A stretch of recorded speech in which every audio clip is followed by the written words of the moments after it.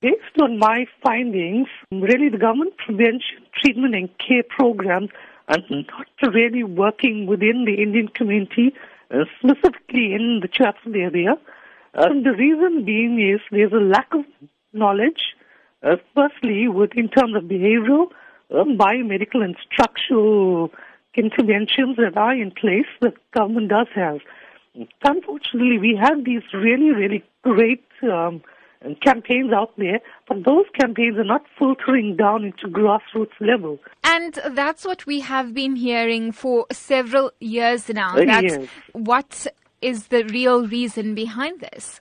When I was talking to my respondents, people are still very, very ignorant. And the Indian community, still once a conservative community, still think in this day and age that HIV cannot affect them. Based on my master's and also now my PhD, and I also currently work at the HSRC. And the finding when we do several studies, we can see with our figures that HIV amongst the Indian community is increasing. But the Indian community still have this mentality where they believe that HIV cannot affect them, which is a really, really dangerous mindset.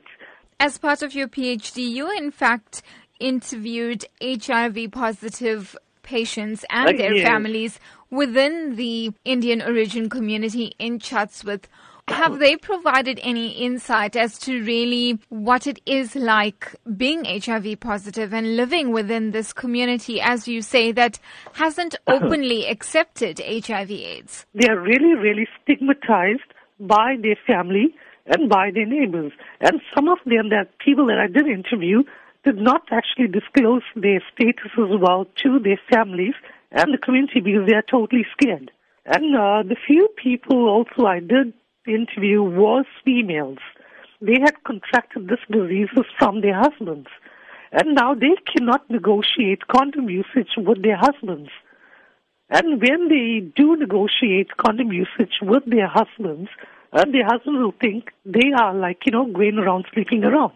So in terms of negotiating of condom usage and stuff within marital status, it's like unheard of for the community. In terms of your research then, how will you be taking it forward? Going to stakeholders within the Chatsworth communities, meaning targeting religious leaders, civil society, NGOs, as well as local government that work within Chatsworth, and try to talk to them and provide them with information from my research, and from there try to strategize what's the best way where we can now start implementing ways to benefit the Chatsworth community, especially HIV positive people within Chatsworth.